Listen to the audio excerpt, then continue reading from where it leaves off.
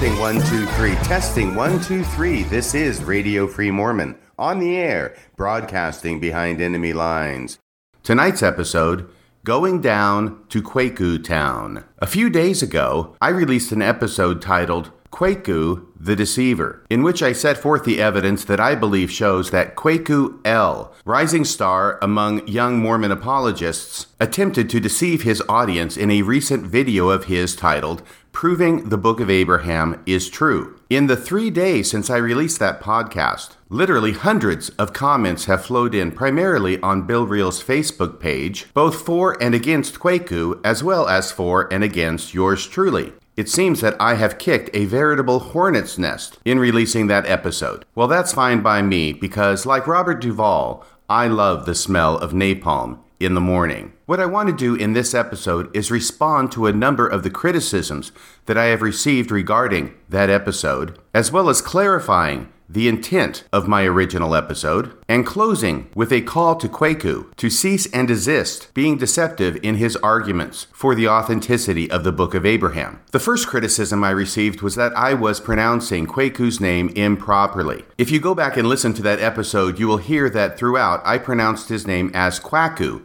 instead of Kwaku. Since the time I recorded that episode, I have been advised by a number of individuals that the correct pronunciation is Kwaku and not Kwaku. I did not know this at the time that I recorded the podcast, and so I want to publicly apologize for mispronouncing Kwaku's name. It was not intentional, no harm intended, but I think an apology is in order anyway. And I will do my level-headed best to pronounce his name correctly, Kwaku, from this time forward. The second criticism has to do with my use of the term deceiver in the title of that podcast, Kwaku the Deceiver. That title has been misapprehended by some as an absolute declaration on my part that the evidence shows conclusively that Kwaku was deceiving his audience when he declared that there were no sources available to Joseph Smith that could account for the presence of two unique stories in the Book of Abraham, those stories being with the attempted sacrifice of Abraham as well as Abraham's knowledge of astronomy. After I heard this allegation, I went back and listened to the podcast carefully because I was pretty sure that I had not come out and point blank said that Kwaku was a deceiver. Instead, I had gone over the evidence and I had suggested it as my opinion that the evidence made it look like Kwaku probably was trying to deceive his audience. Now, it is always possible that Kwaku was simply ignorant of the sources, that he was reading off a script created by some other Mormon apologist and had not done his own research to find out that that script was in material aspects incorrect and indeed misleading. So it's possible that he was simply ignorant of the sources. So that is one possibility. The other possibility is that he was in fact knowledgeable about his sources. You see, I was actually giving him the benefit of the doubt that he had done his own research, that he knew the sources, and that Kwaku was making the claim that he could prove the Book of Abraham was true based upon his own research and his own knowledge of the sources. I was giving him the benefit of the doubt. I want to replay that part of the episode in which I set forth my allegation that Kwaku is indeed deceiving his audience. And you will notice that I do it not as an absolute conclusion that he is a deceiver, but rather that this is what the evidence appears to show. Play the tape. So if Kwaku used this book in order to get his source documents, and it seems quite likely to me that this is what he probably did because this is the preeminent collection of documents related to stories and traditions about the early life of Abraham for apologists. It is hard for me to believe that he zeroed in on the Targum Jonathan, the Chronicles of Jeremiel, and the Book of Jubilees, and somehow managed to miss the Book of Jasher and the history of Josephus, which are found in close proximity and interspersed among the documents that Kwaku did choose to use. To put a fine point on it, it looks like Kwaku is winnowing his sources and being very careful to select only those documents that talk about these stories from Abraham's life that were translated into English after Joseph Smith died, and to make a point of avoiding those documents contained in the same book in close proximity, which were translated into English and which were available to Joseph Smith. The reason for this seems obvious. Kwaku knows that if he includes citations to the Book of Jasher and the history of Josephus, that will undercut the main thrust of his argument, which is how could Joseph Smith have known? Well, if he includes the book of Jasher and Josephus, then the answer is obvious. That's how Joseph Smith could have known. It appears that Kwaku, at a very young and tender age, has already sold his soul for apologetics and is willing to go a bridge too far and actually intentionally deceive his audience to make a point that a full examination of the relevant documents would not support. So I think you can see from that excerpt from the podcast that I was not out and out claiming that the evidence showed conclusively that Kwaku was a deceiver, but rather the evidence seemed definitely to point in that direction, and the title Kwaku the Deceiver is more an allegation than a conclusion. But regardless of whether Kwaku was doing this intentionally and knowingly, or unintentionally and unknowingly, the fact remains that his statements were incorrect, false, and misleading. He may not have been intentionally deceiving his audience, but he was certainly unintentionally deceiving his audience. It's one or the other. And I will let Kwaku respond to the evidence I present here and to my allegations so that he can speak for himself and let us know whether he was ignorantly misleading his audience or intentionally misleading his audience. The third issue raised was the claim that I was woefully ignorant of my sources, those sources being the book of Jasher, as well as the history of Josephus. We will dig into those claims here in a second. The first thing I want to say, though, at the outset, is that the whole point of that podcast was not to do an in-depth dive into the sources of Jasher and Josephus. Rather, it was to take the unusual circumstance of my having actually identified an apologist trick in December of 2018, and then to have Kwaku, 7 months later, in his video proving the Book of Abraham is true, use the exact same deceptive trick that I had identified 7 months before. So briefly, the trick is this. There are two primary stories and legends about Abraham that do not appear in the Bible, but that do appear in the Book of Abraham. These stories have to do with, number one, that there was an attempted sacrifice of Abraham by throwing him into a furnace in Babylon because he refused to worship their idols. And number two, that Abraham brought the knowledge of astronomy to Egypt. Both of those stories are not found in the Bible, but they are found in the Book of Abraham. Both of those stories appear in a number of documents. Some of those documents were available to Joseph Smith, and some of those documents were not available to Joseph Smith. The apologist trick that I identified was to cite only those documents that mention these stories that were not available to Joseph Smith, to scrupulously avoid mentioning those documents that were available to Joseph Smith, and then to say to the audience, how could Joseph Smith have known? This is exactly what Kwaku did in his video. And the point at which I faulted him was where he went beyond simply quoting those sources that were not available to Joseph Smith and totally ignoring the sources that were available to Joseph Smith, but where he went beyond that and said there were no sources available to Joseph Smith that contained these stories. That was flat out incorrect. Let me play the tape once again from Kwaku in his video, proving the Book of Abraham true, in which he makes this claim. Play the tape. These are not found in the Bible. These are only found in other ancient works Joseph Smith did not know about and in the Book of Abraham. So you can see there that Kwaku is making the straight-up claim that Joseph Smith did not have access to any documents that contained these stories. The facts of the matter are that that is absolutely incorrect. And if Kwaku knew that Joseph Smith did have access to documents with those stories in them, then that statement was an intentional deception on his part. On the other hand, if Kwaku did not know and was simply oblivious to the fact that there were sources that Joseph Smith had available to him that did mention these stories, then he was not intentionally deceiving his audience. He was unintentionally deceiving his audience. The result is the same. It is only the intention that differs. Now, let's deal with those two stories in order. First off, let's go to the story about Abraham bringing the knowledge of astronomy to Egypt. I mentioned the fact that this story is contained in the history of Josephus, and I cited to that source in the last podcast. It says point blank that Abraham brought the knowledge of astronomy into Egypt. I also stated that Josephus was available to Joseph Smith, and I cited a couple of historical accounts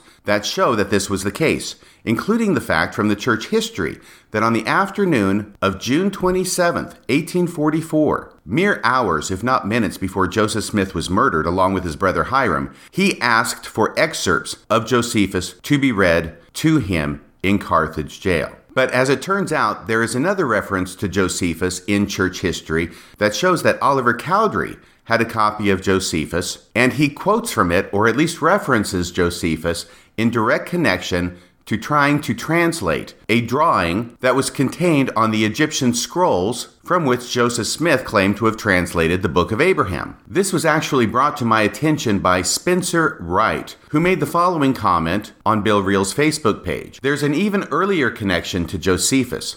Oliver Cowdery mentions Josephus in 1835, specifically in connection to the Scroll of Joseph, i.e. the biblical Joseph scroll in Joseph Smith's possession. Let me just give you a little background here in case you don't know. Joseph Smith translated the Book of Abraham from the papyrus scrolls that he purchased along with the mummies in Kirtland, Ohio in 1835. In addition to the Book of Abraham, Joseph Smith also claimed that the scrolls contained an additional book, that being the Book of Joseph. Although Joseph Smith identified an additional book, the Book of Joseph, as being on those scrolls, he never got around, apparently, so far as we know, to actually translating the Book of Joseph. On the scroll that Joseph Smith identified as containing the Book of Joseph, or the Scroll of Joseph, there is a drawing of a snake with legs. It appears to be walking, or at least standing upright on legs. It's an unusual drawing, but it seems that Joseph Smith, or at least Oliver Cowdery, saw a direct connection between this drawing and the story of the Garden of Eden. We know that God in that story cursed the serpent so that he would crawl on his belly, leading to the question, well, if he only crawled on his belly after he was cursed, did he not crawl on his belly before he was cursed by God? And if he did not crawl on his belly before he was cursed by God, why didn't he? Was he walking around on legs or something? This is the connection that Oliver Cowdery made, and quite likely that Joseph Smith as well made. This is the quote from Oliver Cowdery. Quote, "The serpent represented as walking, or formed in a manner to be able to walk, standing in front of and near a female figure. Enoch's pillar, as mentioned by, drumroll please, Josephus, is upon the same roll." So another drawing, which they identified as being Enoch's pillar, was also on the same roll, and Oliver Cowdery equates this with the mention of Enoch's pillar in Josephus. So not only was Josephus read at Joseph Smith's request on the afternoon of his martyrdom, it was in the possession of at least Oliver Cowdery and probably Joseph Smith. Come on, I mean, if Oliver Cowdery knows about it, Joseph Smith knows about it too. Oliver Cowdery is simply the person who's writing it down. And he identifies in 1835 on a papyrus scroll a figure that he equates with Enoch's pillar as mentioned by Josephus. So we know that Josephus is in the hands of Oliver Cowdery. It's probably in the hands of Joseph Smith. Oliver Cowdery is familiar enough with the contents of Josephus to know about the story of Enoch's pillar contained in it. The same book of Josephus talks about Abraham bringing a knowledge of astronomy into Egypt. And lo and behold, in the Book of Abraham translation, from the same collection of scrolls, Joseph Smith includes the story of Abraham bringing a knowledge of astronomy into Egypt. This would seem then to be a clear-cut case of this story not only being available to Joseph Smith, but actually in his possession or in the possession of Oliver Cowdery. The contents were familiar to him or them, and this knowledge was had by him or them prior to or at the time the translation process for the Book of Abraham commenced in 1835. It is therefore incorrect for Kwaku to claim that Joseph Smith did not have access to any documents that mentioned the story of Abraham bringing the knowledge of astronomy into Egypt, because he demonstrably did. Is it possible that Kwaku was completely oblivious and unaware of this historical information?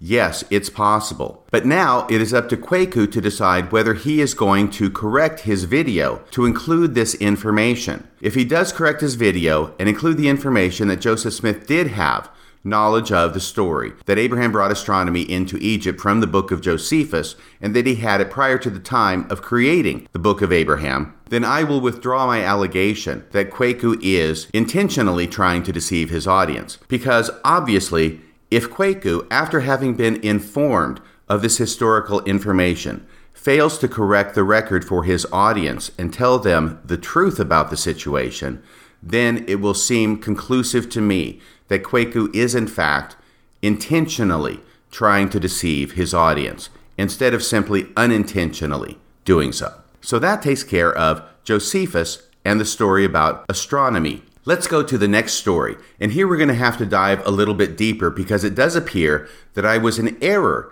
in something that I had said regarding the book of Jasher and its availability to Joseph Smith. Again, at the time I released that audio, this was not my intent to go into depth into the book of Jasher and its transmission and its publication dates and when it was first published into English. Instead, I was actually going off of footnote 46 in the church essay on the book of Abraham, which, even though buried in the last footnote, did state unequivocally that the book of Jasher was available to Joseph Smith and that he was aware of its contents. Let me read that quote to you again. Here it is, quoting from footnote 46 of the church essay. Quote, "Some of these extra-biblical elements were available to Joseph Smith through the books of Jasher and Josephus." See, the church essay even says the book of Jasher, and that was available to Joseph Smith. It goes on to say Joseph Smith was aware of these books, but it is unknown whether he utilized them. So the church essay says not only that the book of Jasher was available to Joseph Smith, but that he was also aware of these books. So given the fact that the intent of the podcast was not to do a deep dive into the transmission of the book of Jasher, and also due to the fact that I was happy to take the word of the church in footnote 46 that the book of Jasher was available to Joseph Smith and that he was aware of its contents, I felt that pretty well established the case. But it has since been brought to my attention that the first time that the book of Jasher was published in English was in 1840 in New York. This is significant, and I want to take a couple of minutes to deal with this issue. The book of Jasher contains the story about Abraham being thrown into the fire in Babylon by the order of Nimrod, the king of Babylon, for refusing to worship the pagan idols there, and that Abraham was miraculously saved from the fire. I had originally thought that the book of Jasher had been published prior to 1840 in English, but it appears that I was mistaken about that. The reason for that, upon further investigation, is that there are multiple books of Jasher floating around out there with different publication dates. And as I was researching this issue in the past couple of days, it seems that even people who profess to be knowledgeable on the subject confuse the different accounts with their publication dates. So let me simplify this for you. This is what my research shows. There are two primary books of Jasher out there. They are not identical. One of them contains the story about Abraham being thrown into the fire. The other one does not. The book of Jasher that does not contain the story was first published in English in 1750 or 1751, depending upon the source you're looking at, and that was in England. That book of Jasher was then republished in 1829, also in England. But that is not, repeat, not the same book of Jasher that contains that story about Abraham being thrown into the fire. That book of Jasher was first published in English in 1840 in New York. Now, the reason that date is important is because Joseph Smith commenced translating the book of Abraham in 1835, and he concluded translating the book of Abraham, or at least what we have of it, in 1842. The reason we know that is because of certain documents that were not published, but ultimately the book of Abraham itself was published in the spring of 1842 in the church newspaper in Nauvoo. So we know for sure that the book of Abraham as we have it today was completed at least as early as when it was first published in the spring of 1842. It is generally understood by the scholars familiar with the Book of Abraham translation that the translation commenced in 1835 and would have covered all of chapter 1 of Book of Abraham and then some more. It is chapter 1 that contains the story about Abraham being attempted to be sacrificed, not by being thrown into the fire, but by being tied on an altar and with a knife. If that story was completed in 1835, or in other words, before 1840, then the book of Jasher could not have been a source that Joseph Smith used, even though it's not exactly the same story. I mean, one is throwing Abraham into a fire, the other one is having him sacrificed on an altar with a knife. But the general outline of the story, the book of Jasher could not have been the source for Joseph Smith's story of the attempted sacrifice of Abraham when he was a young man for refusing to worship idols. I will say parenthetically, though, that this issue is complicated by the fact that the book of Abraham, as we have it, was not actually published until 2 years after the book of Jasher was published in 1840. Once again, Book of Jasher published in English in 1840, Book of Abraham, published in English in 1842. So there is a possibility that the Book of Jasher may have influenced Joseph Smith's account of the Book of Abraham prior to its being published, even though the translation had already commenced. That is a possibility which I think is somewhat remote, and it is rendered completely moot by the fact that there are multiple additional sources of the same story that conclusively were available to Joseph Smith prior to 1835. But for purposes of this podcast, I am going to focus on only one. And the reason I'm going to focus on this one is because not only can we prove that it was available in English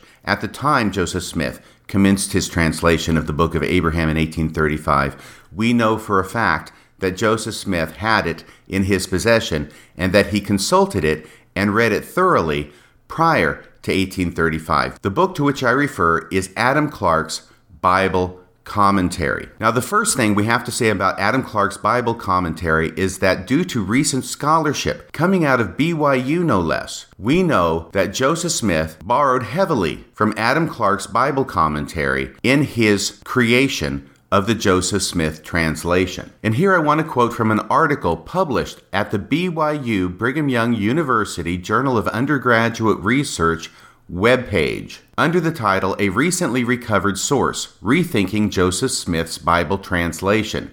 This is from Haley Wilson and Thomas Wayment from the Department of Ancient Scripture at BYU. Even though this page is simply a synopsis, I don't want to read the entire page. Let me just read this passage.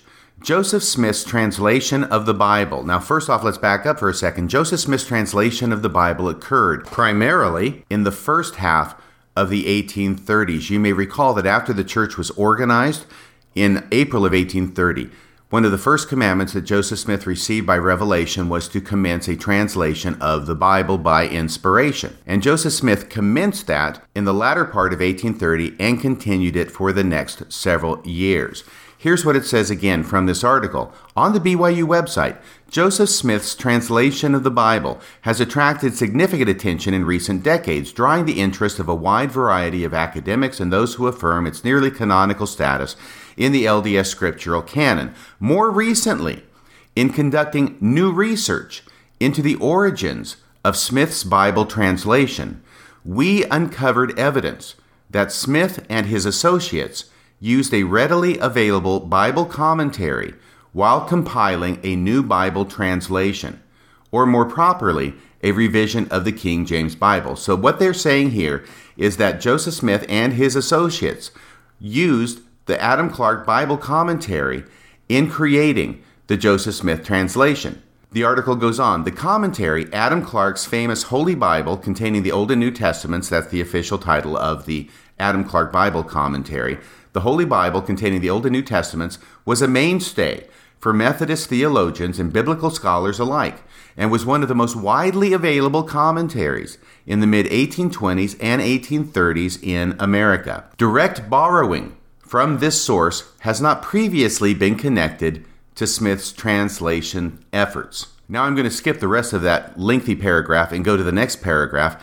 Our research, this is Haley Wilson, who is an undergraduate research student, and Thomas Wayman, who is a professor of ancient scripture at Brigham Young University. Our research has revealed that the number of direct parallels between Smith's translation and Adam Clarke's biblical commentary are simply too numerous and explicit to posit happenstance or coincidental overlap, which is a scholarly way of saying that Joseph Smith cribbed copiously from the Adam Clarke Bible commentary. He did this in the early 1830s when he was creating his Joseph Smith translation, and therefore we know that not only did he have Adam Clarke's Bible commentary with him, not only was it available to him, but that he was intimately familiar with its contents prior to 1835.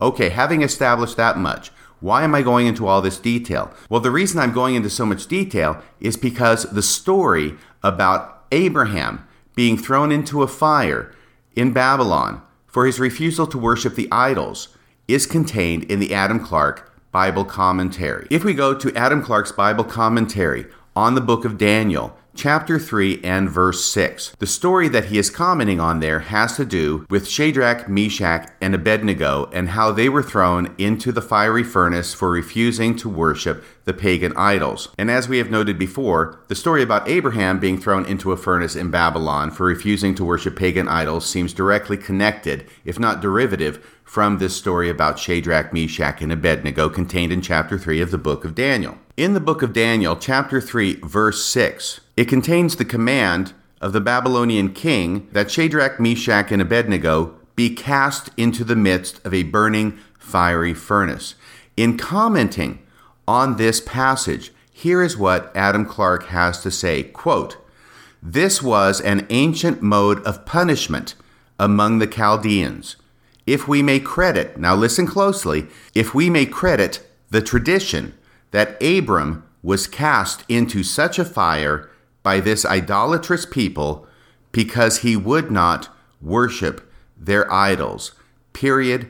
End of quote. Let me repeat that once again. This was an ancient mode of punishment among the Chaldeans, if we may credit the tradition that Abram was cast into such a fire by this idolatrous people because he would not worship their idols. So what we know conclusively is that the story or the legend or the tradition about Abraham being thrown into the fire in the Chaldees, or in other words, in Babylon, because he refused to worship their idols, is contained in a book that Joseph Smith had in his possession and that he was well acquainted with prior to commencing his translation of the Book of Abraham in 1835. So, although Joseph Smith may not have had the Book of Jasher available to him in English when he commenced the translation of the Book of Abraham in 1835, and therefore it is likely ruled out as a potential source for this story, it is nevertheless clear that the same story was mentioned in Adam Clarke's Bible commentary. Joseph Smith had access to it. Joseph Smith read it. Joseph Smith used it for the Joseph Smith translation of the Bible. And therefore, that is a source that was available to Joseph Smith and which definitely could have been the source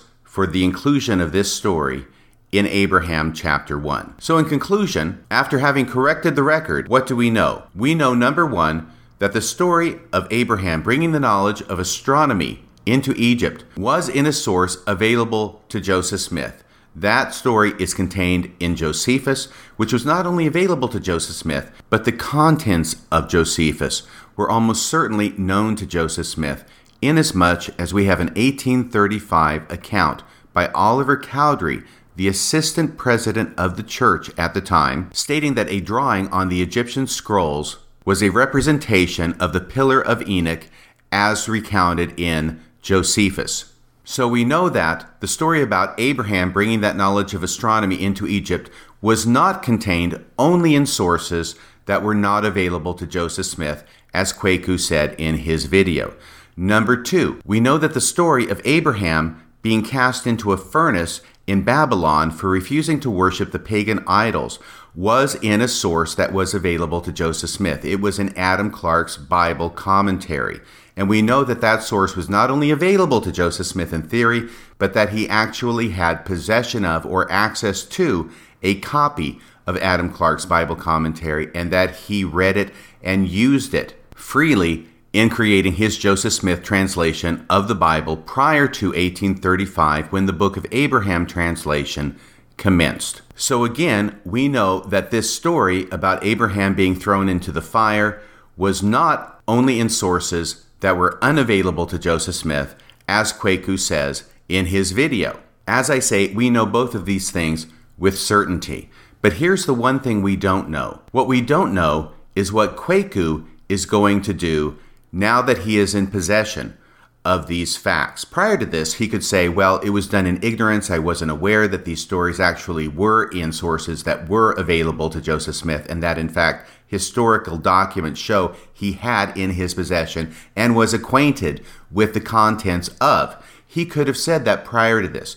But now the question is, what will Kwaku do now? And here is where we will learn whether Kwaku was intentionally deceiving his audience or unintentionally deceiving his audience. If he was unintentionally deceiving his audience when he made his video titled Proving the Book of Abraham True, he will now publicly correct the record, as I have done in this podcast where I have made mistakes. He will publicly correct the record, and he will tell his audience that he was mistaken and that actually both of these stories were in sources that were available to Joseph Smith. On the other hand, if he was intentionally trying to deceive his audience, we will know that by the fact that he will not publicly correct the record. Instead, he will try and carp at other bits and pieces about what I have said without actually addressing the issue of his misrepresentation, his material misrepresentation to his audience. And here I want to read a comment, once again by Spencer Wright. This comment is from Bill Reel's Facebook page, and I quote this because I think Spencer Wright does such a good job